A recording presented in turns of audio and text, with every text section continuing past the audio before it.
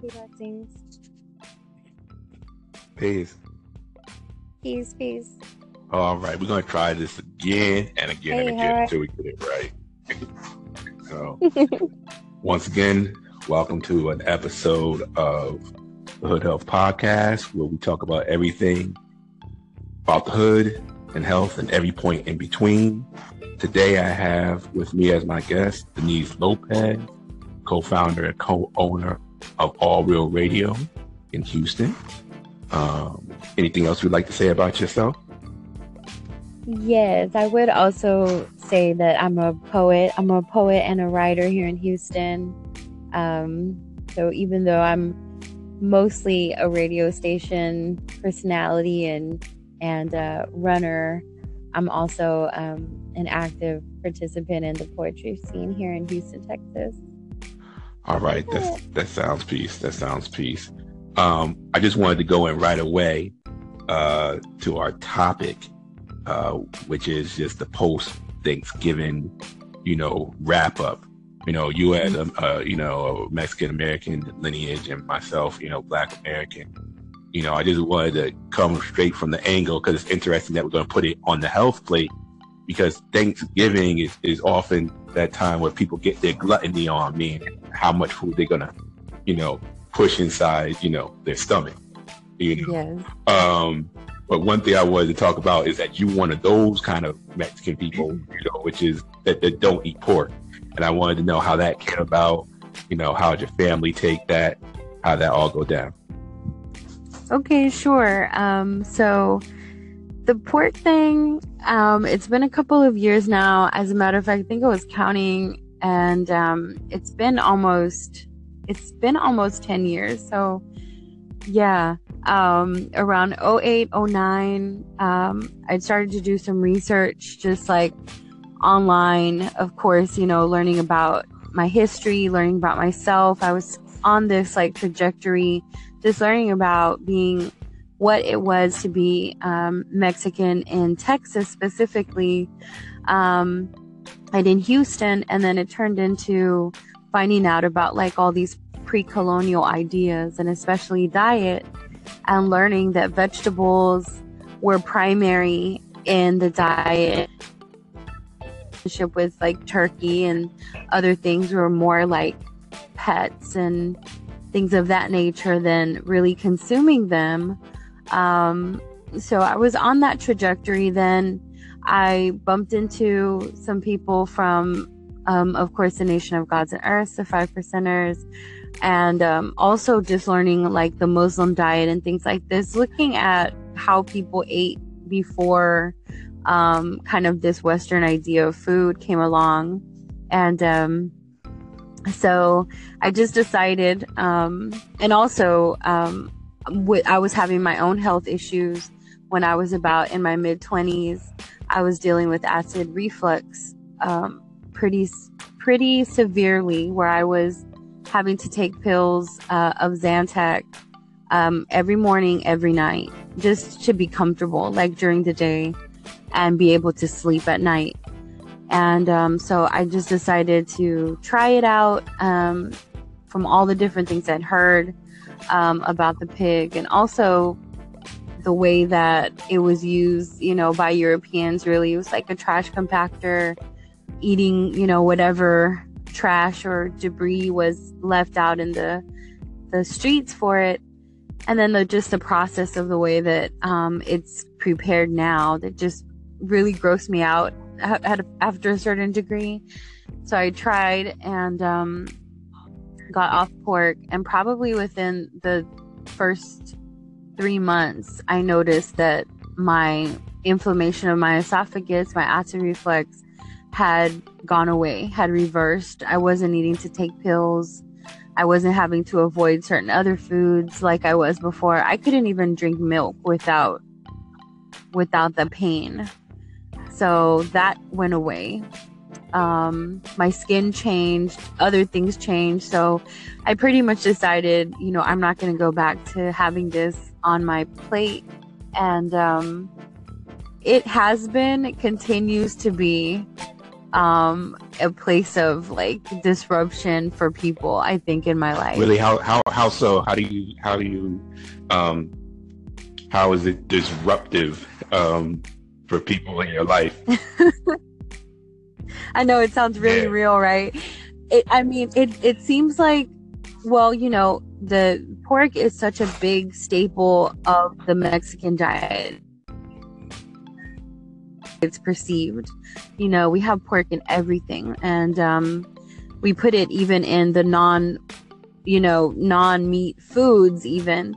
And so, you know, my family definitely was concerned with whether or not I was going to get the right vitamins and nutrients, or even the fats that I needed, you know. And this was kind of coming from really not a research place, but just, you know, just old ideologies and ways of looking at food. Not to interrupt you, but ain't that a bitch, yo? Like, what's crazy is that all of a sudden, when you take out or transform your diet with one thing, all of a sudden everybody in the family becomes an expert, you know, on everything.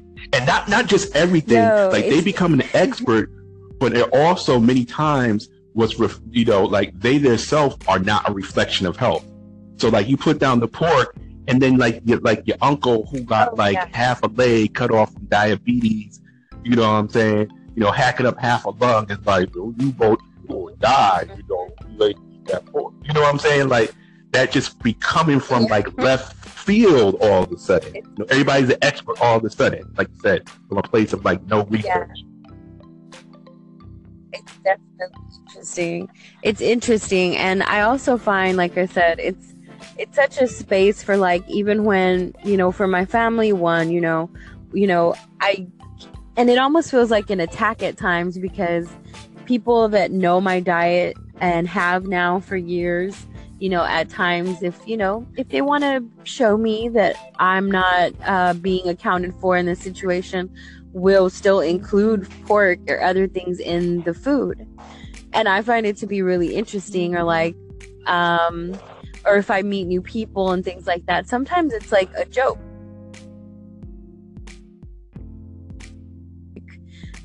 Being in grade school and being bullied, you know, because it's like I'm getting memes about pigs and bacon dancing on Snapchat and stuff like that, and that's like, it's like, haha, you don't eat pork, and you know, or somebody being like, I'm gonna purposely eat this even though you've sat and kind of like tried to mentor me about why I shouldn't be consuming this.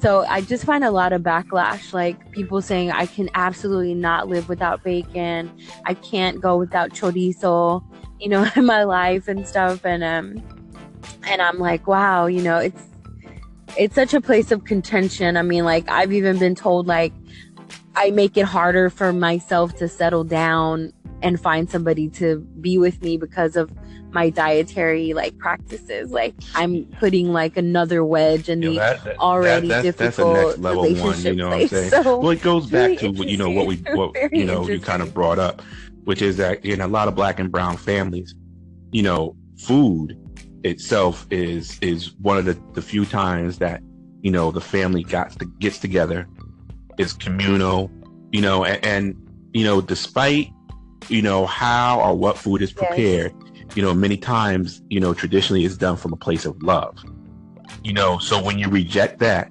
you know, you're rejecting, you know, the love of your family. I know when you know, when I got knowledge of myself, you know, when I was in high school and I decided that I wasn't going to eat, you know, the pig anymore, I was wilding out.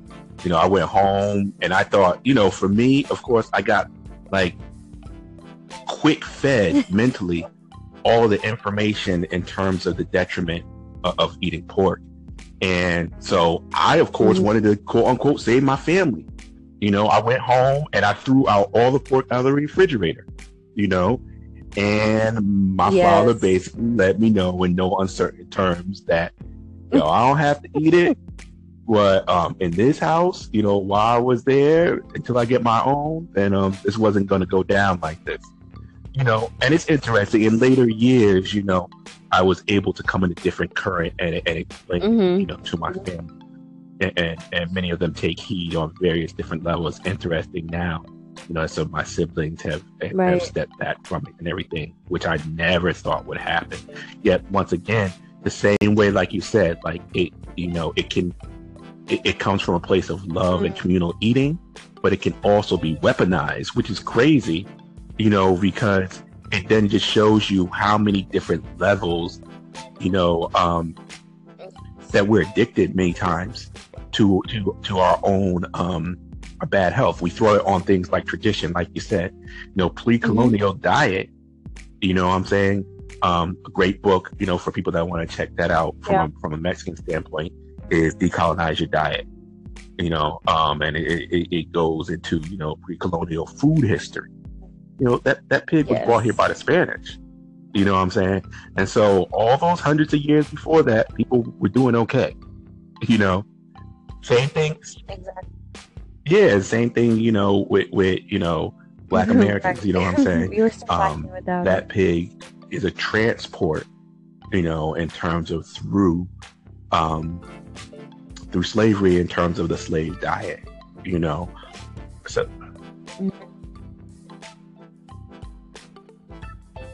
Right. And what things became accessible to us. So it's so interesting to, once you get to that, in that trajectory, it's definitely interesting to see the way that people react to you. I'm constantly surprised by it and how cherished it is, even though it's something that was forced upon us. Like we've forgotten. Oh yeah. Most def. And and like you said, it's very unusual for Black and brown people in general. Well, it's getting better nowadays. When I first came into knowledge, as soon as you said anything about not eating pork and you were Black, then you automatically Muslim. And ironically, there are other traditions in the Black community that don't eat pork or don't eat meat. Like there's Jehovah's Witness, Seventh-day Adventists. They have altered diets. If you're Jewish, you're not eating pork. There's a whole Black Jewish tradition. And of course, 5%, like we're not eating pork. So all these things are traditions.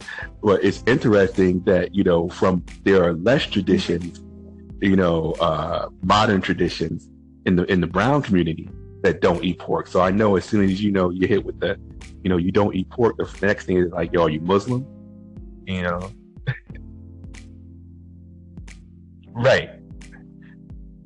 Yeah. Right. Most people do believe that I'm Muslim. That's definitely a good Muslim one. sympathizer. Another thing about, Thanksgiving, the day of mourning, National Genocide Day, whatever you want to call it,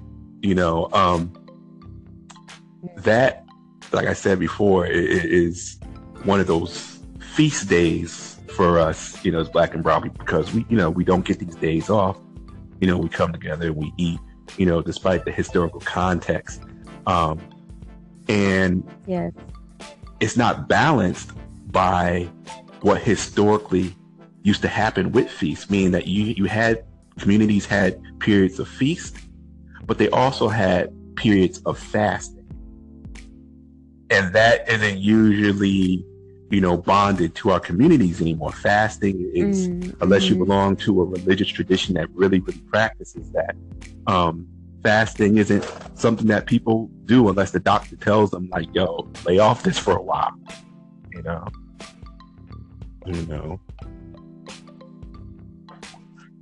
Right. Absolutely.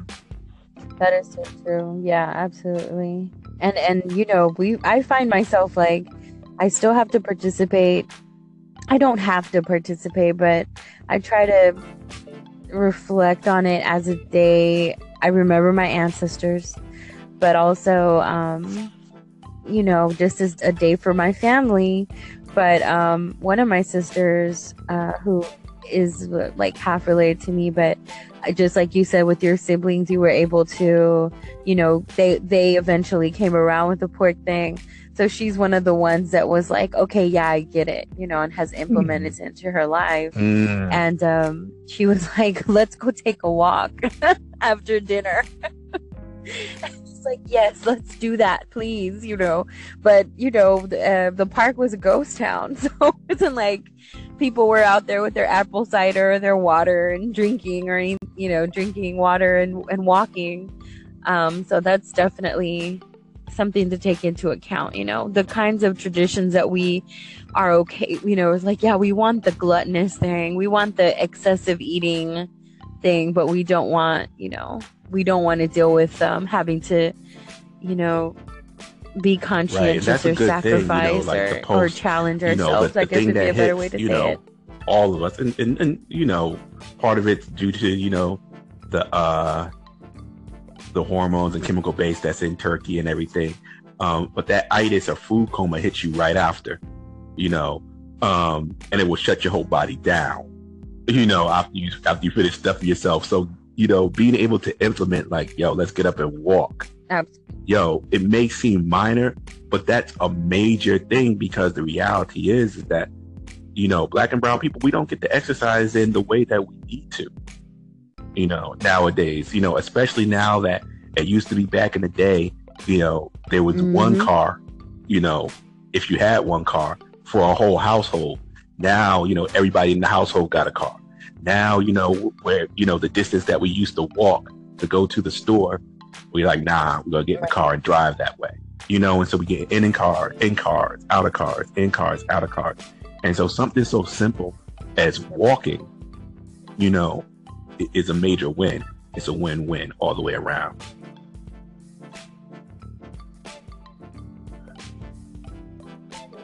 Yeah, it definitely made a huge difference. And I was reflecting on the fact that the past couple of Thanksgiving days, I have walked at the park by my house, either before or after eating, right. And it's it makes a world of difference. I didn't nap, like, I didn't go into a coma.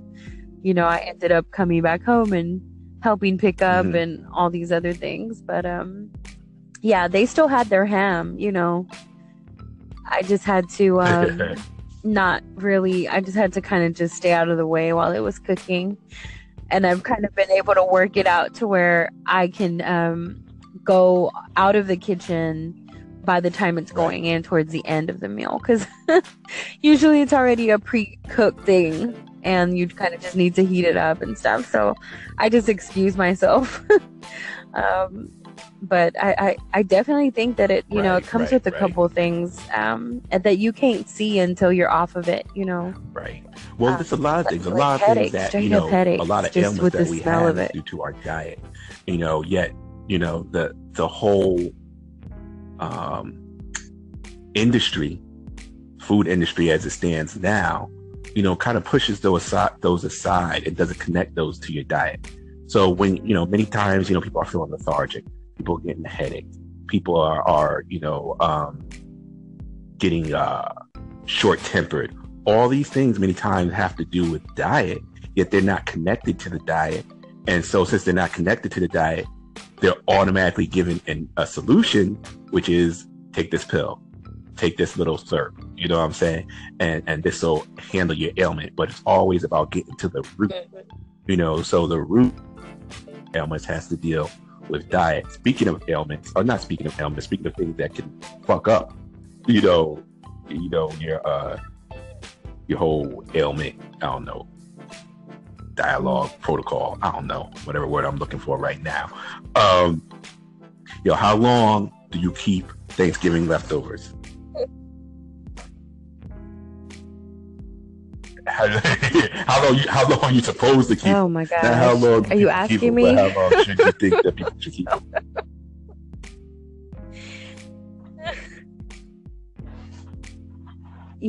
They probably need to go out within the next day or two. After that, you're pushing it, because like I said, I'm pretty much at this point, it's a day that mom takes a day off from being in the kitchen, and the daughters take over. And we were taught by my older sister a very good colonial menu to create on Thanksgiving. So it's very traditional. It's not Mexican. I wouldn't say that it's Mexican at all. Like there's no, there's no presence of like tamales, menudo, sopa, nothing like that. Even tortillas, like we have biscuits, we have cornbread, stuffing, the turkey, the ham, the green bean casserole, corn peas, that whole nine, mashed potatoes. But I was reflecting on it and looking at the menu as well and noticing how there's a lot of meat incorporated into, like I said, not just the meat things, but also the sides. So you're taking the turkey necks and the giblets and all the insides of the turkey, and you're using that for the stuffing. You're also putting that in the gravy that goes over, slathered over everything, and it's like just that whole mix of food, that whole blend of food. Well, on one hand, after like and a me, day or two, I with a can't plant do strong it diet, anymore. you know what I'm saying? That's not my thing.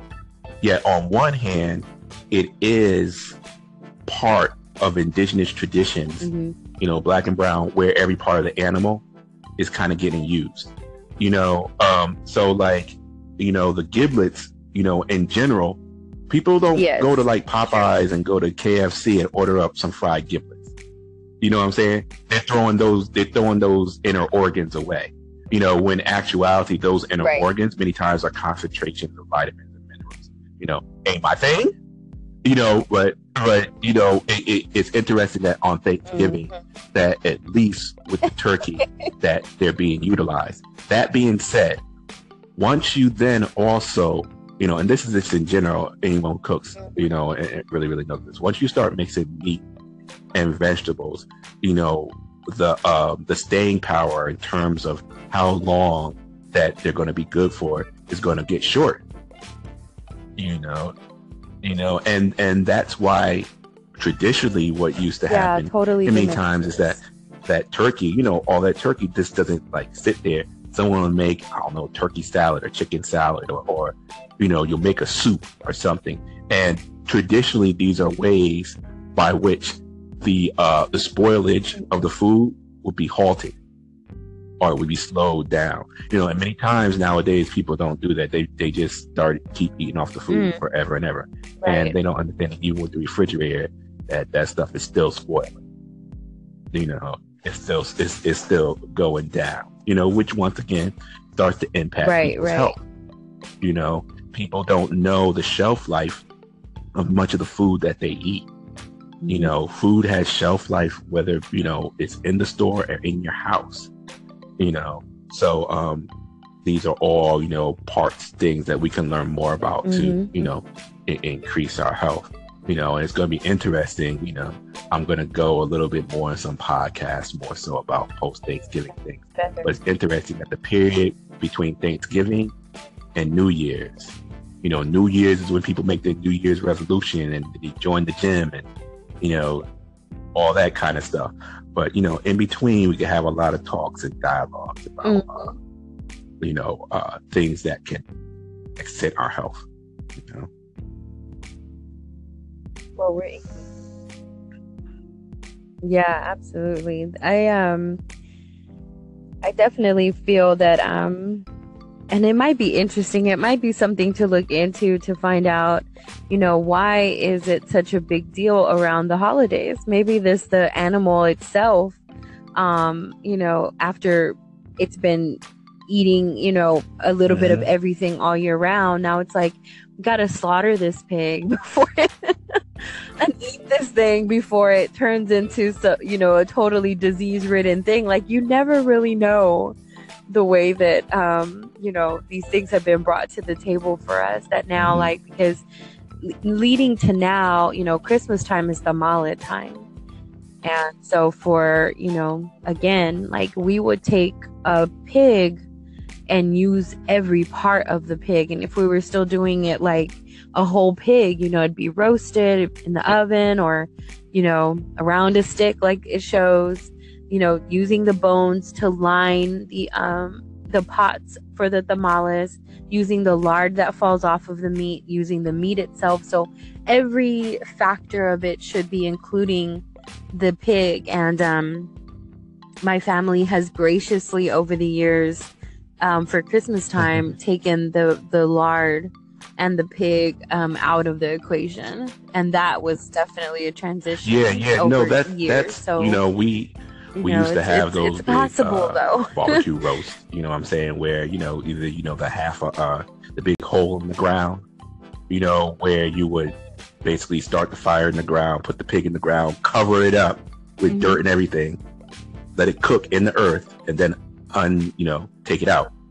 Or you would have the half oil can joint, where you cut half the giant oil cans and make a big grill for the pig and everything. I mean, part of it, the reality is that Thanksgiving in the context of American history is some fucked up shit. You know what I'm saying? Yet the reality is that a lot of the indigenous tribes, even in the Northeast, they did have feasts around these times. They had several different feasts. So having a feast during harvest time is normal. You know what I'm saying? It's focusing on this one specific one as though this is the say all end all, when the reality for its founding is false, where that the problem kind of comes into play. But harvest feasts are normal because it's the end of the growing season, and you're harvesting everything, and so you're gonna take everything, and you're gonna have a feast, and then you're gonna set up everything else to be put into storage. So that means whether in the modern day times, you're pickling it, you're canning it, you know what I'm saying?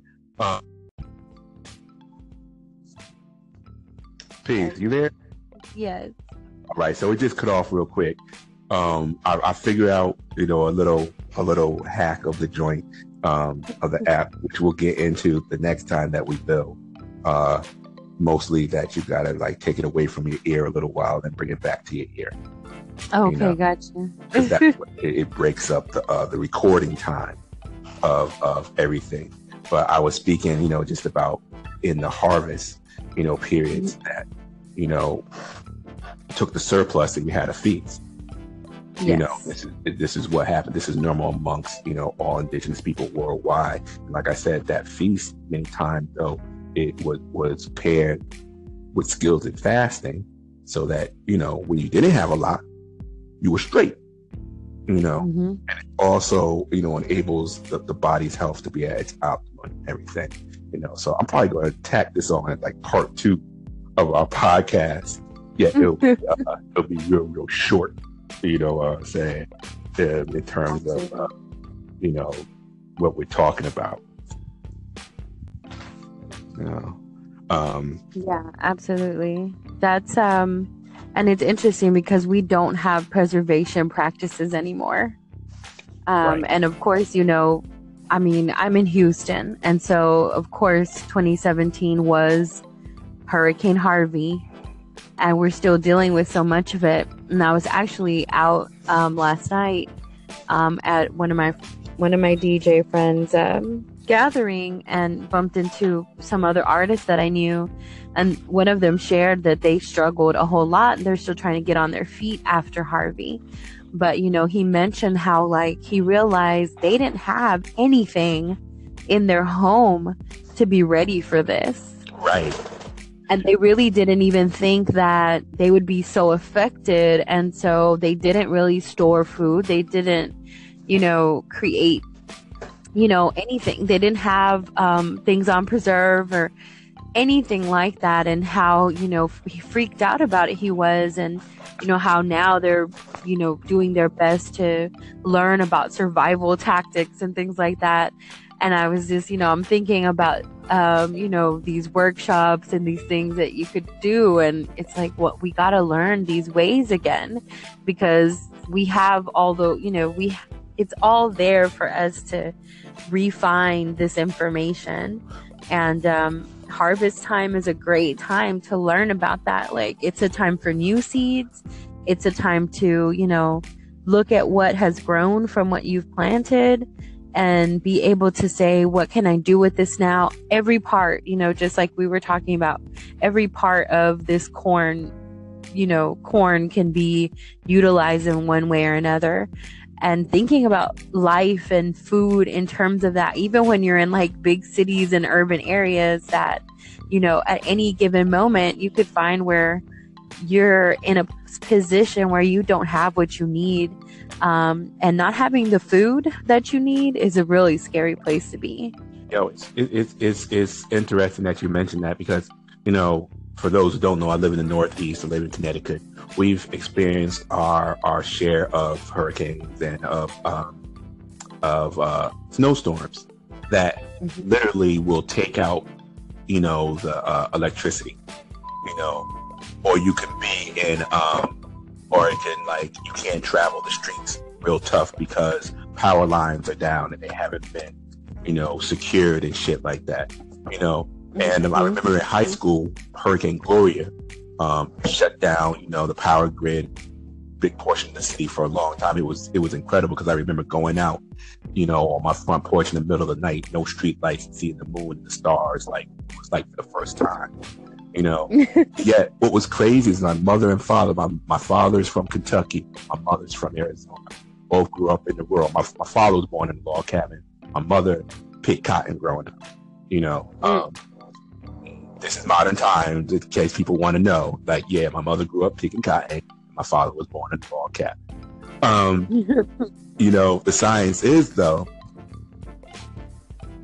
that they both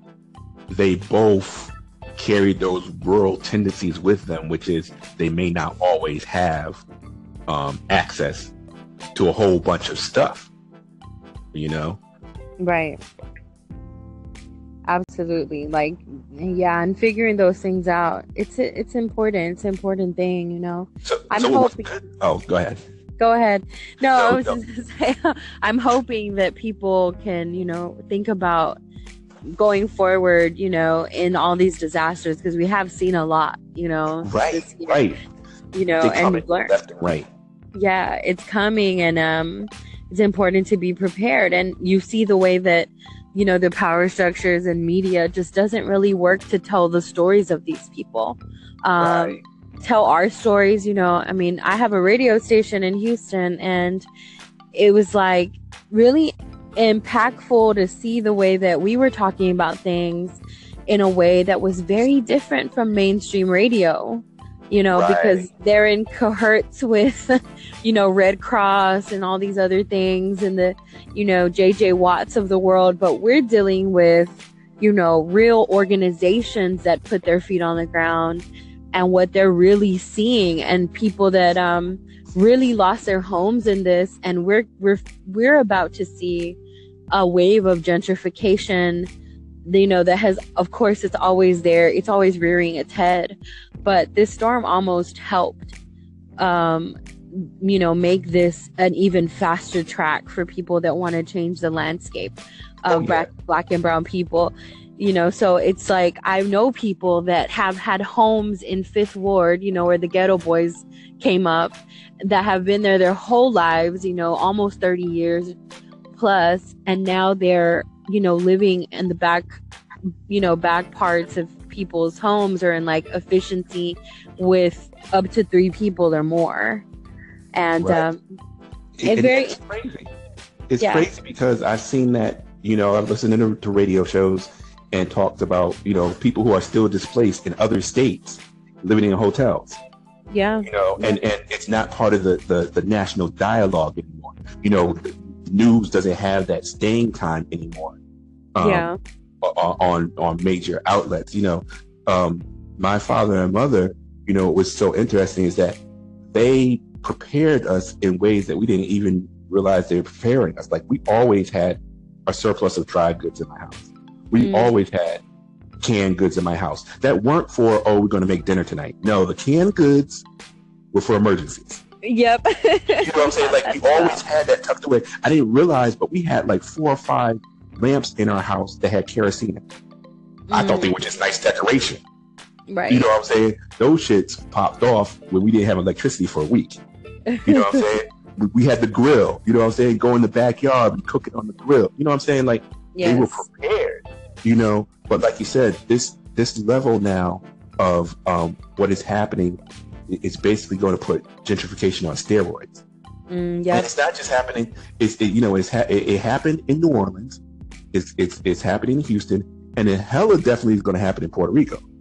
Yes, You know what I'm saying? absolutely. That's gonna be like the new destination for for spring break. Yeah, no, definitely, and it's crazy that you were talking about being a news organization that was telling a different narrative than major news outlets. There's a group out of Houston, actually, I think, the Black Cross. Yeah. Are you familiar with them?